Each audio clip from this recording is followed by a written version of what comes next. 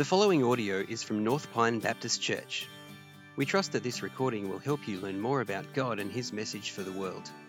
For more information and to connect with us, visit npbc.org.au.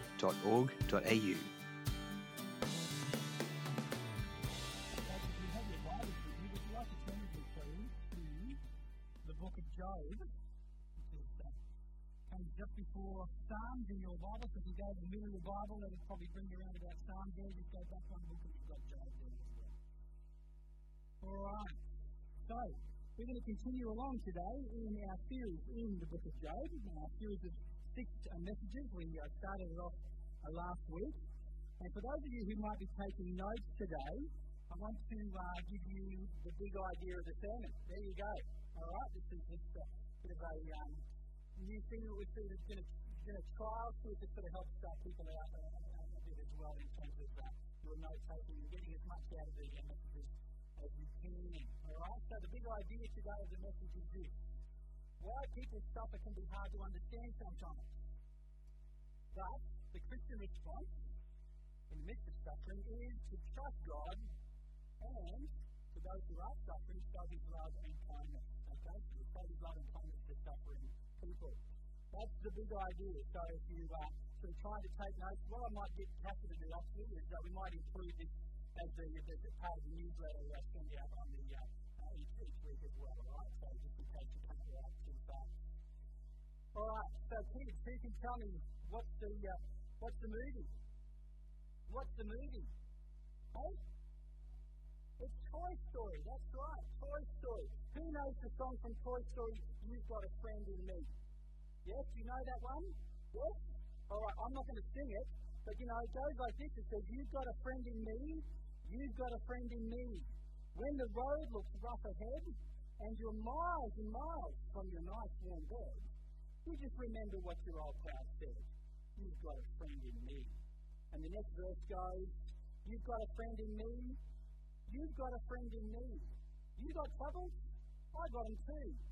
There isn't anything I wouldn't do for you. We stick together and we see it through.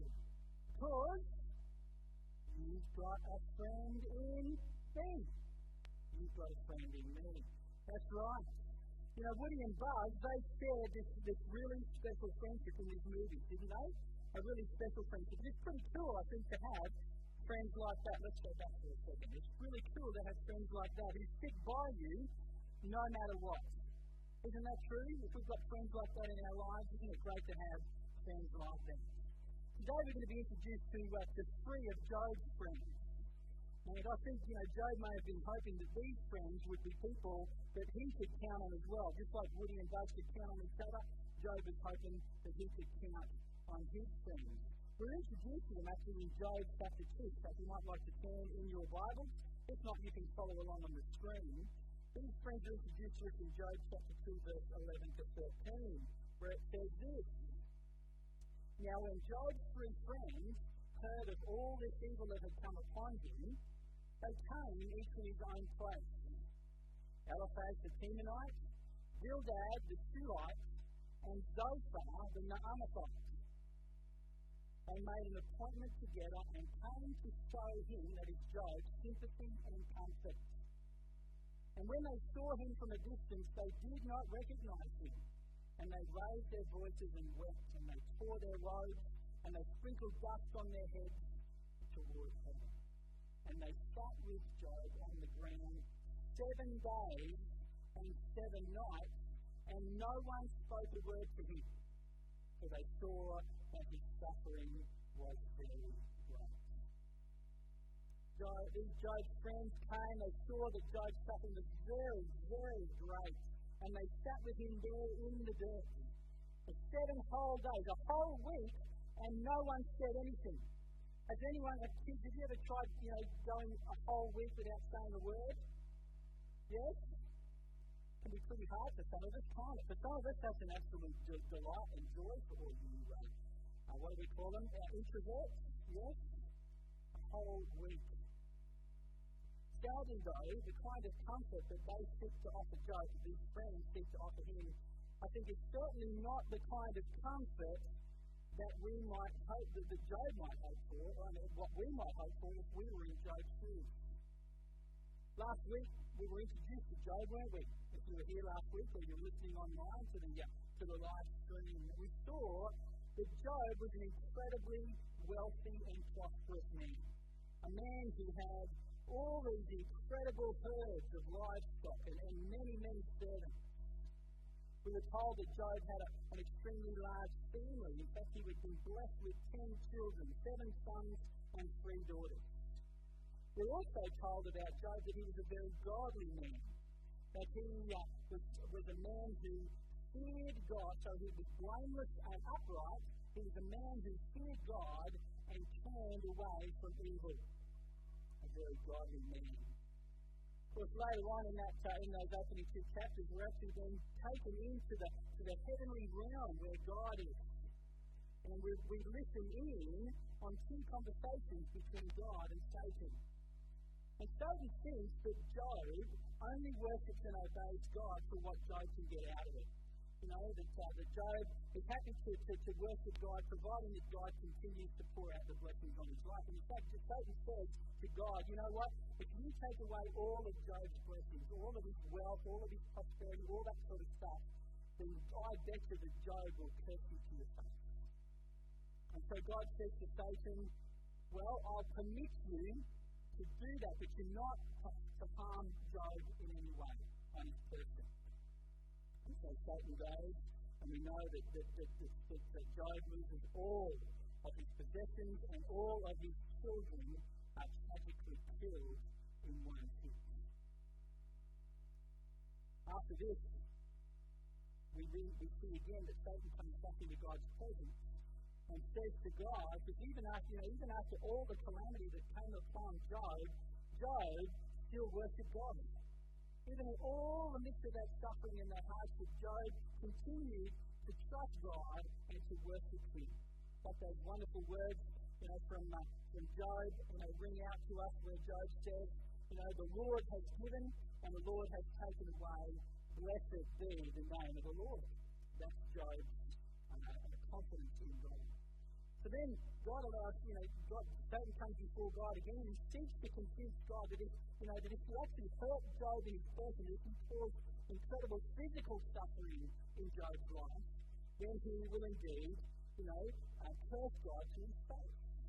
And so God again allows Satan to go and hurt Job, but not to kill him. And so we see that Job is afflicted with this horrible disease that he's covered from the top of his head to the soles of his feet with all these horrible, crushing sores that itch and causing incredible suffering and torment in his body. And then in chapter 3, we hear Job lament his awful circumstances. He mourns, this condition that he's going through. And he wished that he had never ever been born, and that death would come and end his suffering. In chapter 3, verses 3 to 4, Job says, let the day perish on which I was born, and the night that said a man is conceived, let that day be darkness. May God above not seek it, nor light shine upon it. And then in verse 11 of chapter 3, Job says, why did I not die at birth?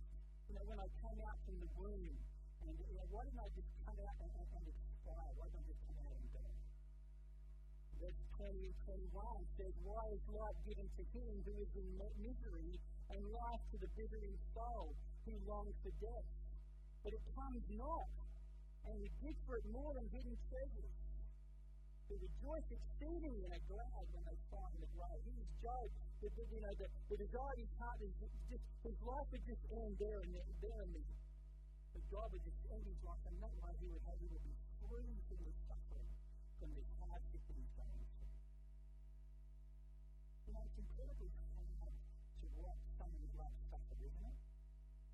Isn't it? Incredibly hard to watch someone's life suffer.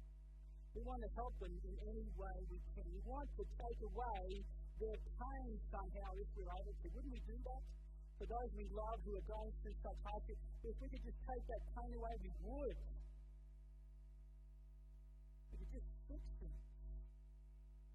And I believe that, that this was the aim of Job's three things. That's going to be a tongue twister today, isn't it? Okay, Job's three friends. I think that they started off with really good intentions of wanting to help Job, of trying to ease his pain and his suffering. The problem was, though, that they ended up causing Job more pain and hardship, and it came about as a result of their flawed understanding, if you like, of how God works and God's character. We might sum it up this way. Job's three friends believed these two things about God. Firstly, they believed that God is absolutely in control of all things. He is sovereign. Now that's right, isn't it? Yes, it is true. God is indeed sovereign over all things. They also believe that God is just, that He always does what is right and fair and good.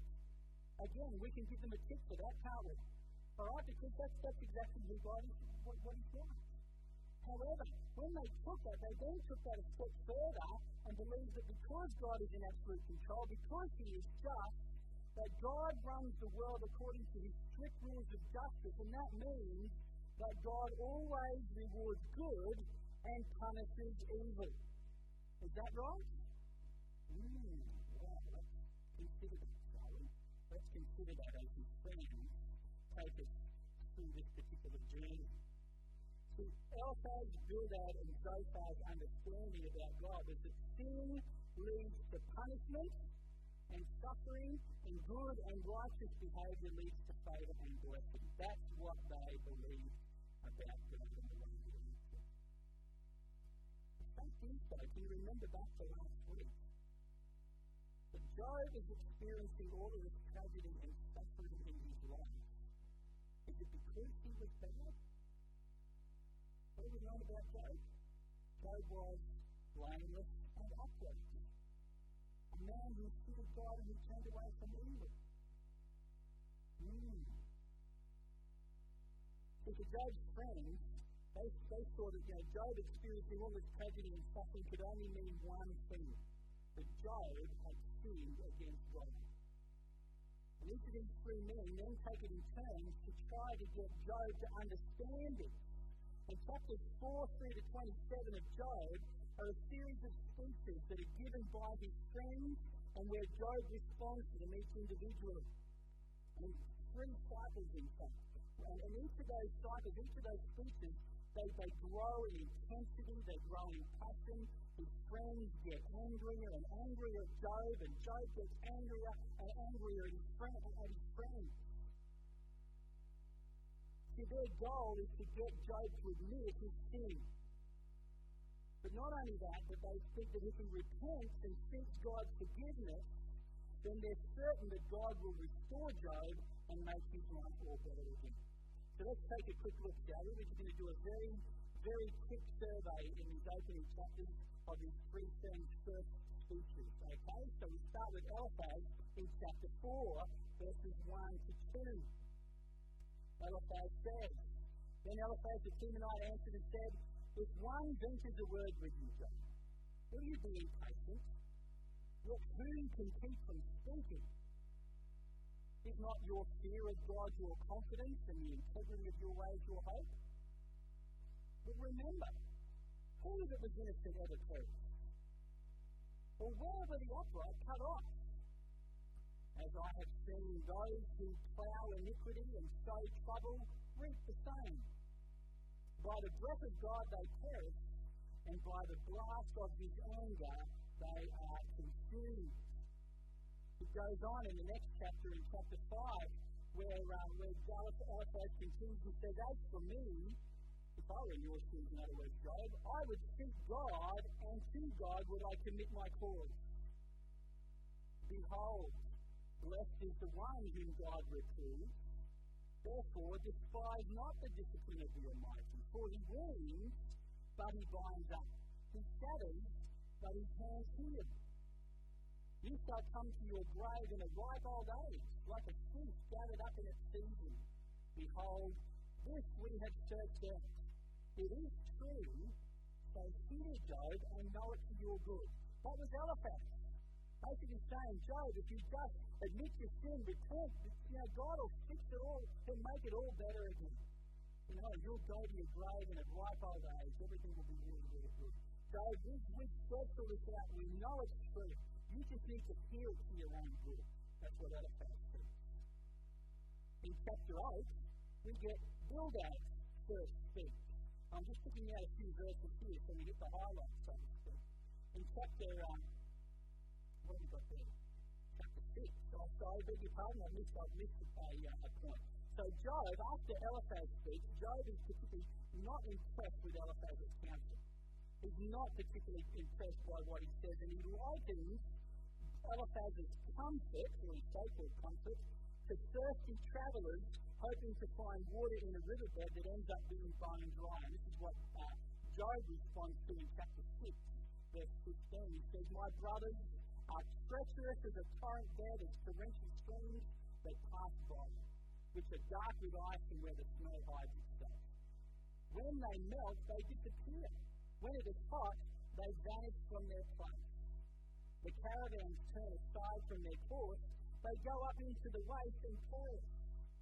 The caravans of Timar look. The travellers of Sheba hope. But they are ashamed or disappointed because they were confident. They came there and are disappointed." In other words, Job is saying, you've got these people who are travelling in the wilderness, in the hot sun, they're looking for water to give them, to quench their thirst, to give them some kind of comfort, and they go to these places where they think they're going to find water, and they don't. They're disappointed. And this is what Job says, "I'm coming to you, Eliphaz, looking to find comfort in my pain, and instead I end up disappointed. As disappointed as someone who would go to a riverbed, hoping to find water for its own good." Chapter 8 is Bildad's turn. Chapter 8, verses 1 to 7. Or we read this. "Then Bildad the Shuhite answered and said, How long will you say these things, and the words of your mouth be a great wind?" The master will say, isn't it? The words of your mouth be like a great wind. Does God pervert justice? Does the Almighty pervert the right? If your children, Job has just lost 10 children all in one go. All his children have been tragically killed. And this is what Bildad says in verse 4. "If your children have sinned against him," that is against God, "then he has delivered them into the hand of their transgression." In other words, Job, your children died because they were dreadful sinners. What an awful thing to say to a grieved parent. If you will seek God and plead with the Almighty for mercy, if you are pure and upright, surely then he will rouse himself to you and restore your rightful habitation. And though your beginning is small, your latter days will be very good. So, how good are Job's comfort has been so far? Not particularly good, are they? Well, let's listen to what Zophar has to say in chapter 11, verse 1. "Then Zophar the Naamathite answered and said," should a multitude of words go on answer? No, Job has been, has had something to say about what his other friends have been saying. And instead, he's had this great big long speech.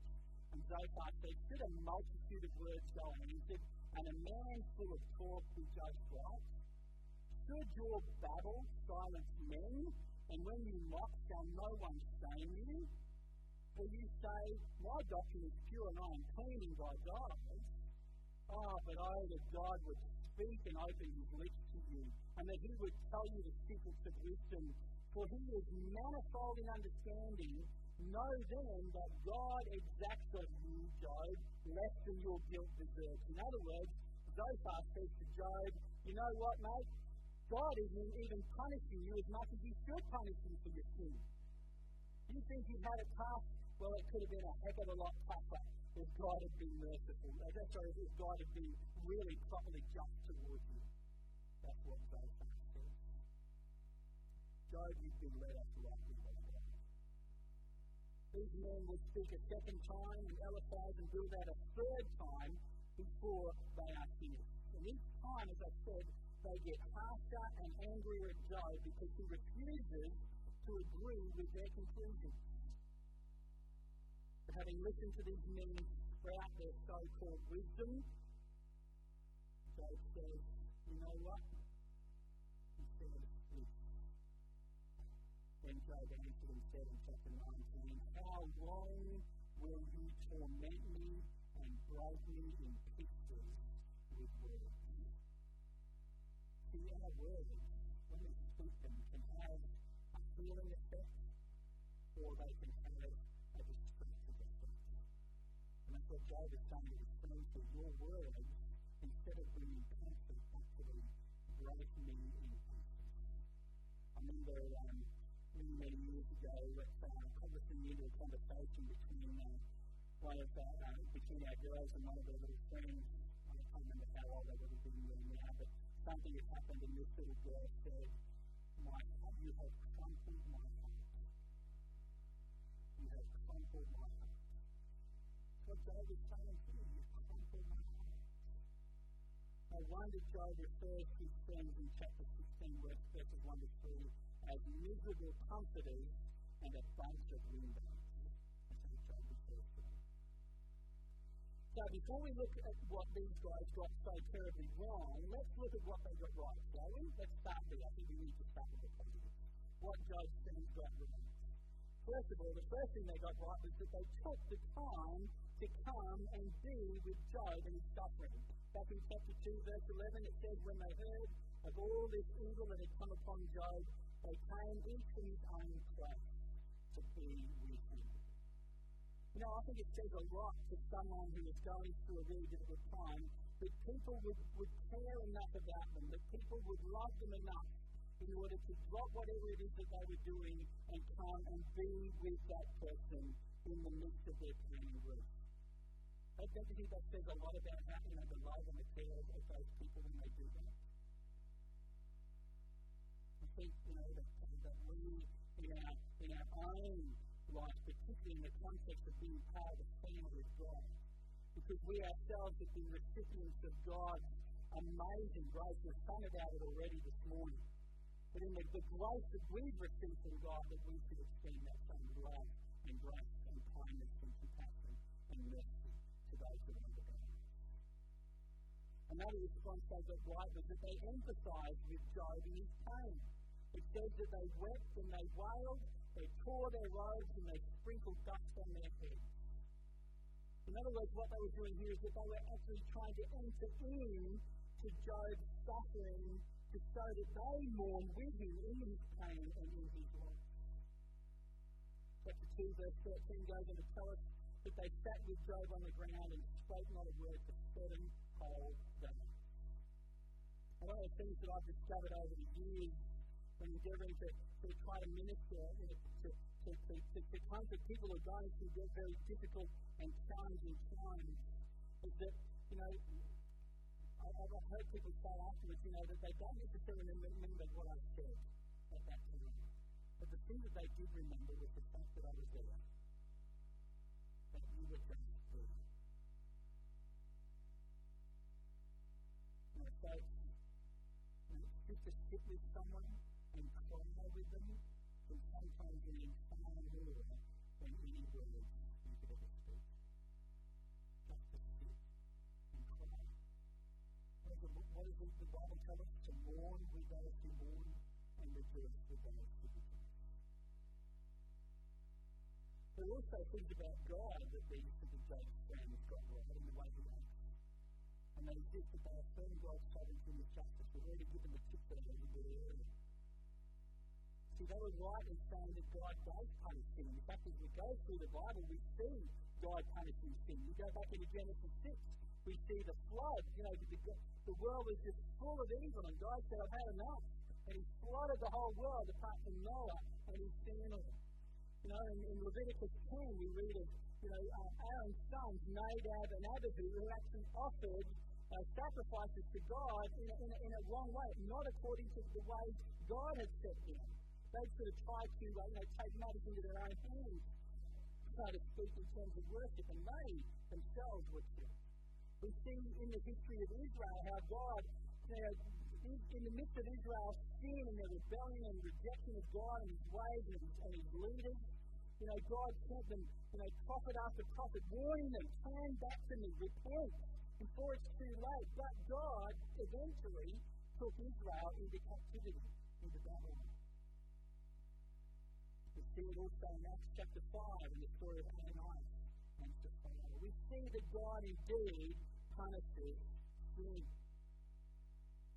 Now, as we go through, as you read through the speeches of Job's friends, and I encourage you to do that, by the way, and look, it takes you probably about maybe 3/4 of an hour tops to read these chapters.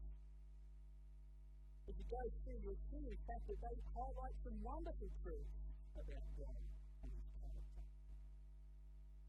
But where they got off track was in thinking that it would be utterly inconceivable for all you Princess Bride fans. Utterly inconceivable for God to act differently to their understanding of how God's justice should operate. They assumed that Job was being punished for his sin. In fact, they'll even go so far as to speculate what this sin might have been. Listen to these words in Job 22, verses 5 to 11. Is not your evil abundant, says Job's friends to him? There is no end to your iniquities. For you have exacted pledges of your brothers for nothing, and stripped the naked of their clothing. You have given no water to the weary to drink, and you have withheld bread from the hungry.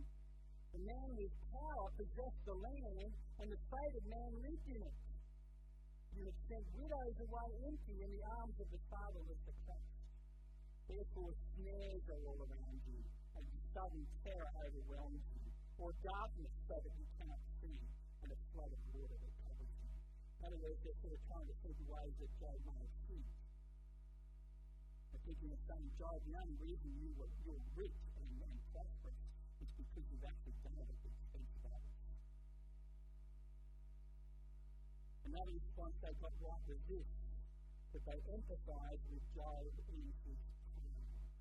So what was it? Not the branching fallacy.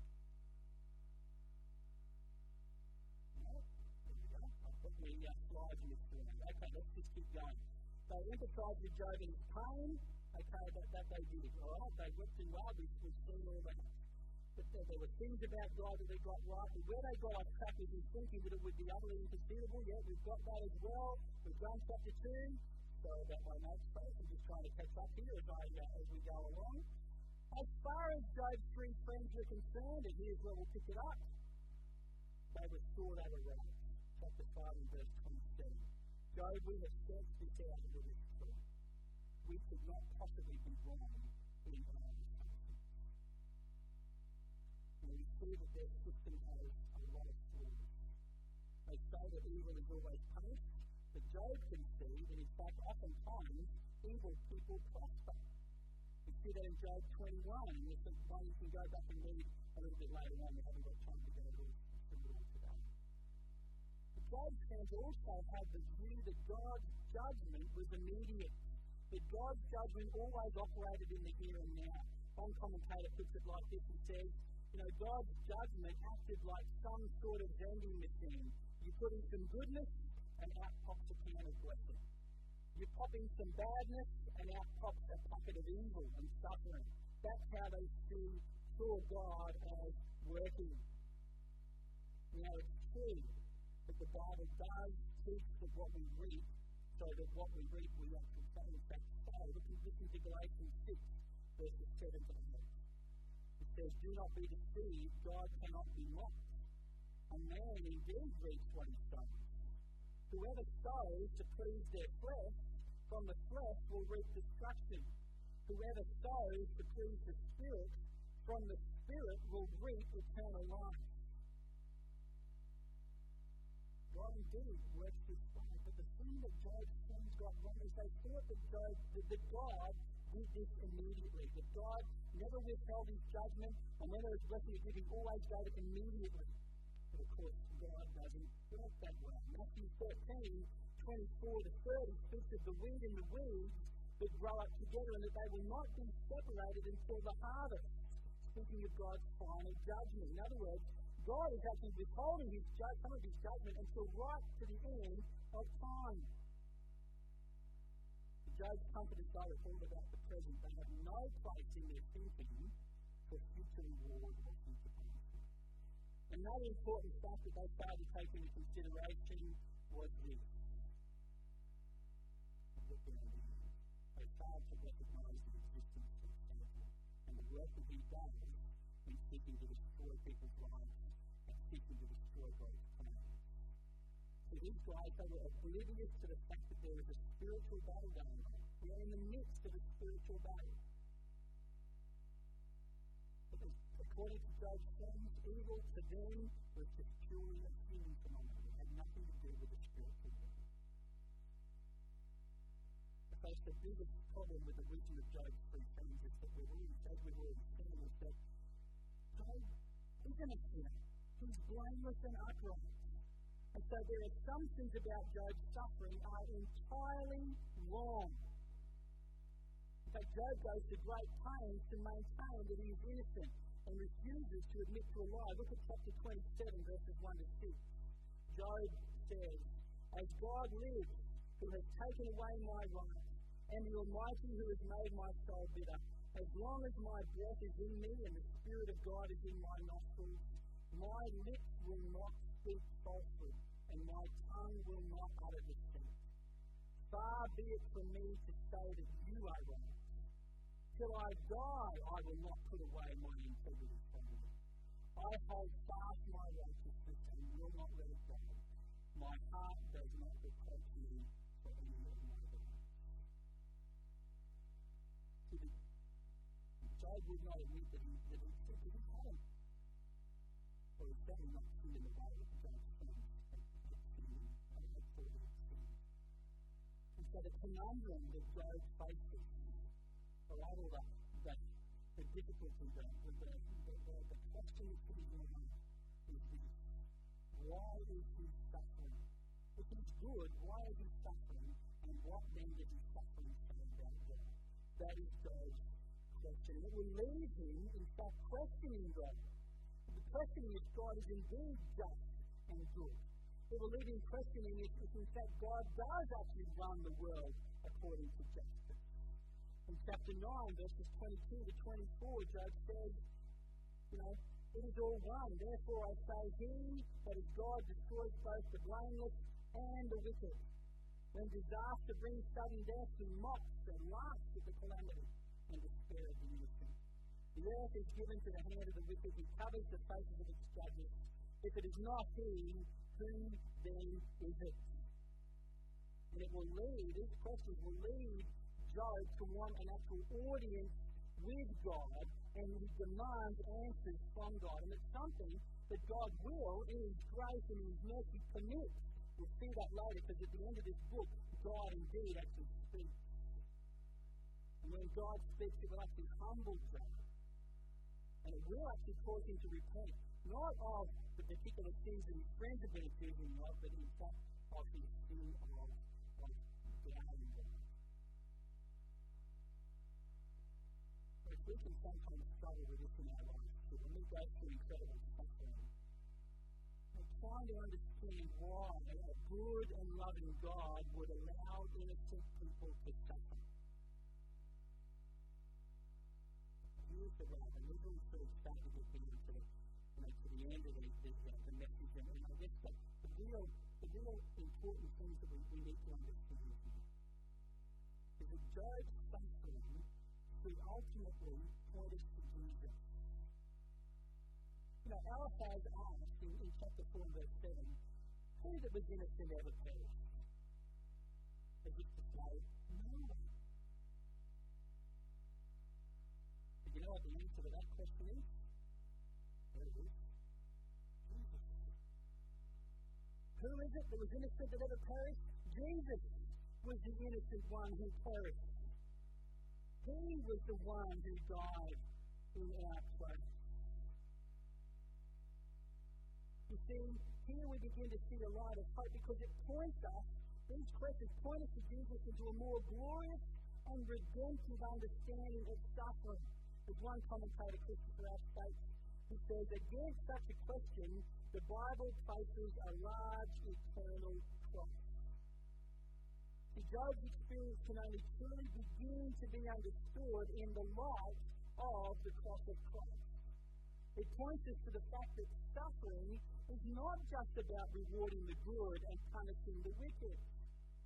For on the cross, The innocent one, Jesus, perished in the place of the guilty that we might be rescued from God's judgment and wrath and instead receive grace.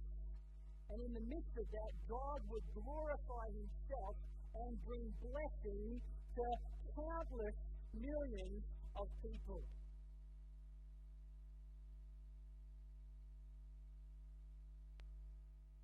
God has a good purpose in suffering, even though sometimes we may not understand. Job's experience not only points us to Jesus, but it also points us to our own experience as well as Christians. The Apostle Paul, speaking to the Colossians in chapter 1 and verse 24, says, "Now I rejoice in my sufferings for your sake. And in my flesh I am filling up what is lacking in Christ's afflictions for the sake of his body, that is, the church." In other words, what Paul is saying here is that he sees his sufferings that they, in some small way, reflect Christ's suffering. Not that Paul is saying that his sufferings are able to redeem the loss, to pay for the sins of mankind, but instead that his suffering can actually point people to the fact of God's love for us in sending his Son. It reminds us of the suffering that Christ went through. In other words, it can point us to the gospel. But what it can also do is show the good that can come from suffering and that God is glorified in this. That's what Paul is saying there. In the same way, our sufferings as Christians can also be a means by which we associate with Christ in his suffering and point others to the hope that can only be found in him as we endure in trust and faith in God and in the strength that he gives us in our suffering. Remember God's words to Paul in 2 Corinthians 12, where Paul says that he had this thorn in the flesh. We don't know what that was. If you have got lots of ideas of what it may be. Paul prayed to God 3 times, "God, please remove this from me." And God's words to Paul were this. He says, "My grace is sufficient for you, because my power is displayed in your weakness." God's power and glory can be displayed for all the world to see in the midst of our weakness and hardship and suffering. Ultimately, this is what Job did. In all of his suffering, we continue to see Job coming back to his trust in God. Job 13 to 16. Let me just read these 2 verses that stood out to me about Job and his attitude in all of his suffering. Job 13 to 16 says, "Rose is slowly out of everything. Nevertheless, I will argue my ways before you." Nevertheless, Job saying, "I'll still trust you, God, but I still want to bring this stuff before you." And we can do that. As Christians, when we suffer, we can take these things to God. And God should be the one whom we take these things to. But in the midst of it, we need to then have that attitude in ourselves, that attitude of humility, saying, "God, yet in the midst of it, I know that your wisdom is far greater than my wisdom." In Job 19, 25 to 26, he says, "For I know that my Redeemer lives, and at the last he will see the hunger. And after my skin has been cast destroyed, yet in my flesh I shall see God." What beautiful words, huh? What confidence of God. But in reality, the Christian faith is really only the belief, really the only belief system in this world that offers hope in suffering.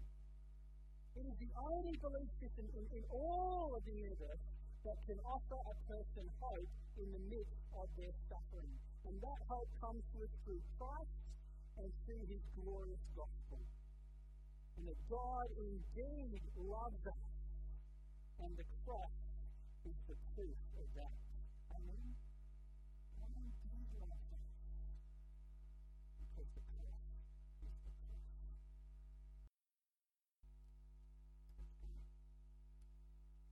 Lord Jesus, as we come now to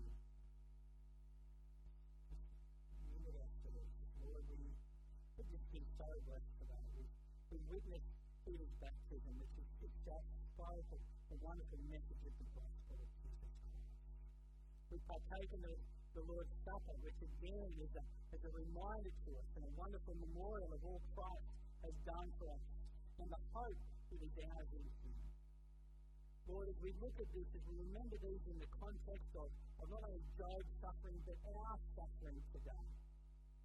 Lord, we thank you that suffering does not leave us hopeless. It does not leave us helpless.